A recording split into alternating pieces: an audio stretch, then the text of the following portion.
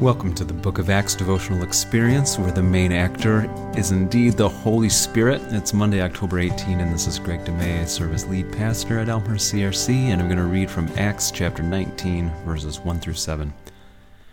Now, while Apollos was in Corinth, Paul traveled through the interior regions until he reached Ephesus on the coast, where he found several believers. "Did you receive the Holy Spirit when you believed?" Paul asked them. "Well, no," they replied. "We haven't even heard that there is a Holy Spirit." "Then what baptism did you experience?" Paul asked, and they replied, "The baptism of John." And Paul said, John's baptism called for the repentance from sin, but John himself told the people to believe in the one who would come later, meaning Jesus. As soon as they heard this, they were baptized in the name of the Lord Jesus. And then when Paul laid his hands on them, the Holy Spirit came upon them, and they spoke in other tongues and prophesied. There were about 12 men there in all. We get a sense of the team effort that the Holy Spirit used in the early church in this chapter. Apollos, the learned and eloquent young preacher, is with the Corinthians, with whom Paul had previously spent so much time. Those Corinthians still had a lot to work on, and Apollos was there to help. And Paul is in Ephesus and in the interior regions where Apollos had just been earlier. There's a lot to work on there too.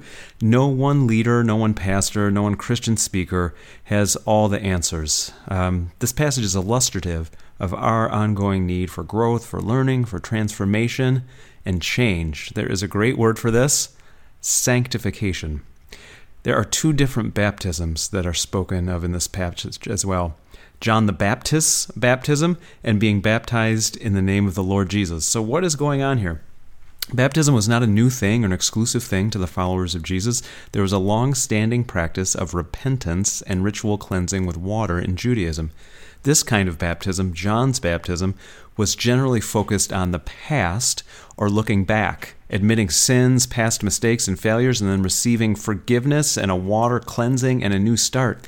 Even Jesus himself received this baptism. Not that he had sins to confess, but he received that baptism when he was making his new start launching into public ministry.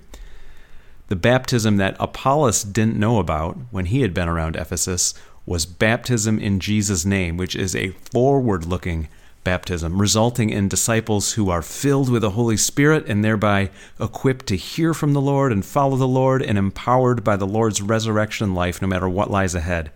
Now, being baptized in this way doesn't mean that Christians don't still need to regularly repent. Of course we do. We are still imperfect sinners making mistakes left and right.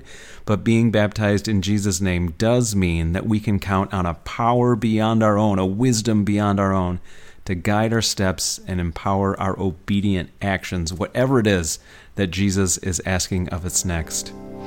Oh Lord, we want to be obedient to you, so send us more love and more power and grace so we can do just that. Amen.